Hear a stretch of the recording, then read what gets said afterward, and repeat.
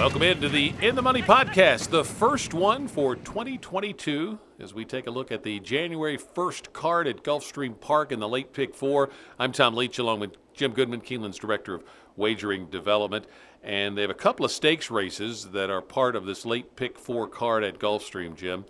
So let's start with those two, and the first one is the Dania Beach for 3-year-olds in the ninth. Going a mile on the turf. That is a 2-turn mile. And got a couple of Todd Pletcher trainees in here. He's off to his typically hot start at the championship meet at Gulfstream. So can you beat a Pletcher in here? Well, I think you can. These are brand new 3-year-olds. They're just turning 3 today. So it's actually, there's a little bit of experience here, but the early 3-year-old races are tough. I think Pletcher's going to be the favorite probably with Grand Sonata or Chenso. But I think you can make a couple of cases for other horses in here. Smoking Tea for Shug McGahee took a while to break his base, but broke it fairly impressively at Aqueduct last time out at a mile and 16. He cuts back here to a mile, got good positional speed. Castellano rides, and Shug get them ready. This horse ran December 5th, so been off for 4 weeks and getting better. I like the buyer progression from 36 to 59 to 61 to 72. So, and 72 seems to be the key here. There's only one horse run quicker than that, and that's Grand Sonata. Biz Buzz for Mike Trombetta. If he goes here, he's cross-entered in another race, the 7th race, but if he goes here, that last race, they tried him in a $75,000 stakes at Gulfstream at 7.5, and had the lead to the very end and gave it up. Also ran in a Grade 3 futurity off a impressive maiden win at Laurel, and didn't disgrace himself in the futurity. So Biz Buzz has a shot, and then the 2 Pletchers are obvious horses with Saez riding Chenso and Gaffleon riding Grand Sonata, which would probably be my pick off that very good effort in the Central Park last time out at Aqueduct. When we get to pick 4, I'm going to go 4 deep. Grand Sonata is going to be my pick, but I don't think he's by any stretch a single. Yeah, I started to put him on top, and then I ended up going to the stablemate Chenso, mainly because Saez shows up on this one, and that seems to be Pletcher's go-to guy. And this horse has never been beyond 6 furlongs, but he's out of a broken Val mare, and so should love the 2 turns and moved up on the turf. So I'm going to take that one on top over Grand Sonata. Smoking Tea you mentioned for those reasons. And the other one that I like was Gingrich. I thought that was a nice maiden win for that horse at Keeneland, and so he'd been off since then, but off that effort, I'm going to throw Gingrich onto my ticket as well in this race. But the one of the 2 Pletchers I see winning, Chenso, is my pick on top. The 10th race, the Mucho Macho Man. This is also newly turned 3-year-olds going a mile on the dirt, and on the dirt that is an elongated sprint, so it's a long run down the backstretch, just the 1 turn. I took Simplification on top. The last race, horse had some trouble at the start, so I'm going to forgive that and look at that 92 buyer figure 2 starts back, and then had trouble in the subsequent effort. 5 works since then to kind of get back on track and get refocused. And anything close to that 92 buyer would be awfully hard to beat for Simplification. Graphic Detail, 1 start, a win at Belmont, and Bill Mott not known for cranking them up first time out, so that's noteworthy that this horse won first time out. Strike Hard is coming off a nice 4-length win. The 5, Skippy Longstocking. It's Safi Joseph, Tyler Gaffleon combo, so that's a potent combination. But Simplification for me in the Mucho Macho Man. How about you? Yeah, I think you can make a case for 4 of the 6 horses here, the 4 that you mentioned. I thought Graphic Detail is going to be my pick here. Louis Saez taking for Bill Mott. Doesn't ride that much for Mott, and this horse, Bill, is not known for getting him ready. This horse won first time out at Belmont in a 6-horse field, but won by half a length, came from well out of it, and that should set him up well here for this mile stretch out. It's just like you say, it's a long-edged sprint, but this horse seemed to want more distance, and a 74 buyer first time out, certainly good. Strike Hard would be my second choice with Alvarado very impressive win in an optional 75 claimer last time out. Was the favorite, beat Skippy Longstocking in that race. And then simplification, I'm going to throw him in. I'm like you. The 92 looks too good to be true, and the 53 looks too bad to be true. So somewhere between those, if the horse runs back, horse went off at 3-10 last time out and just gave it up. I'm afraid the horse, doesn't like to be pressured because he got a fairly easy lead and just stretched it out in that big special weight. Mr. Rum Runner is a cheaper horse, but is probably going to pressure simplification on the front end. So I think that's why it sets up for Strike Hard or Graphic Detail to run down. Let's go to the 8th race, which starts the late pick 4. It's a non-winner's a 2 lifetime claimer on the Tapeta at 1 mile and 70 yards for fillies and mares 4 and up. I'm guessing you probably had as much difficulty narrowing this down as I did. I did, and I don't understand, and we talked about this before we started recording, why in the world Gulfstream puts 2 claiming races in their late pick 4. I guess there's a reason for it. They got full fields here in the Tapeta, but this one's tough. I look at this race one of 2 ways. I either would have to go really deep or I'd take a stand. I decided to take a stand with 2 horses in here, and I have 2 different reasons for picking them.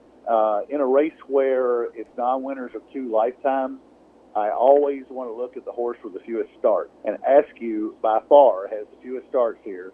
One is her second time out, doubled her previous buyer, 31-62, on the Tapeta on December 12th, and brings her back fairly quickly here. So Sisterson is a good trainer. Gaffleon picks up the mount from Le Peru. And I think Askew is my pick here simply because she hasn't lost as much as the others. Now, the other one that I'm picking is the one with the most losses in the field. And I'm picking the 3-horse, La Rusia, who has 26 lifetime starts with only 1 win, but she has 11 seconds. And the reason I'm picking her is Luis Saez picks up the mount. And Luis Saez might be the difference in where this horse has been finishing and where she could get on top. 5-year-old mare, lots of tries, lots of second place finishes. Maybe the best bet's Kier second. But I'm going to stand with 2 horses here. I didn't like anything else in the race. I think it's a wide open race, and I didn't want to go deep here. So I'm going to take a stand, and that's the 2 reasons. The least raced horse and the most raced horse with Luis Saez on her back.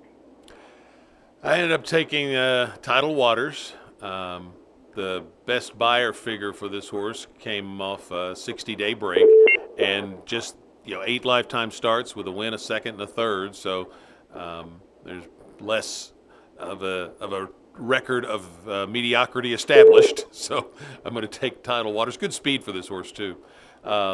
Saez, La Rusia, the 3, the 6 Askew off a maiden win, and Gaffleon riding this one. I'm going to also, when we get to the pick 4, add Hardly Social, the 7 off the big improvement last time, and the 9 Kosia, third start back in the Sano barn, and that could be a help for this horse. So I'm going to go a little deeper, try to hopefully maybe catch a price in there somewhere, but I'm going to take Tidal Waters on top. The 11th race is a claiming race for 4-year-olds and up, claiming price of $10,000.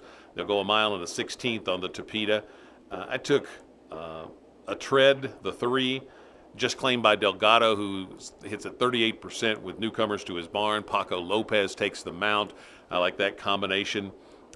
Sovereign Warrior making the 3rd start in the Kelly Breen barn. Could see a little improvement there. The 6, Marissa's Mission, comes off a win and has steadily improved. So I think any of those 3 could win this, and probably others. But I'm going to take the 3 on top in the 11th. How about you?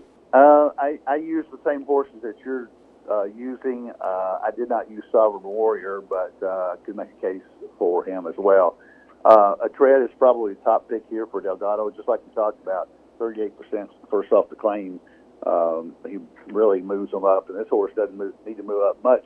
The buyers are all in the mid-70s, so I think he's got a big shot at winning. I'm going to also use the 6-horse Marissa's Mission you mentioned, coming off a very close win at 12-5, non-winner to 3 lifetime on the Tapeta.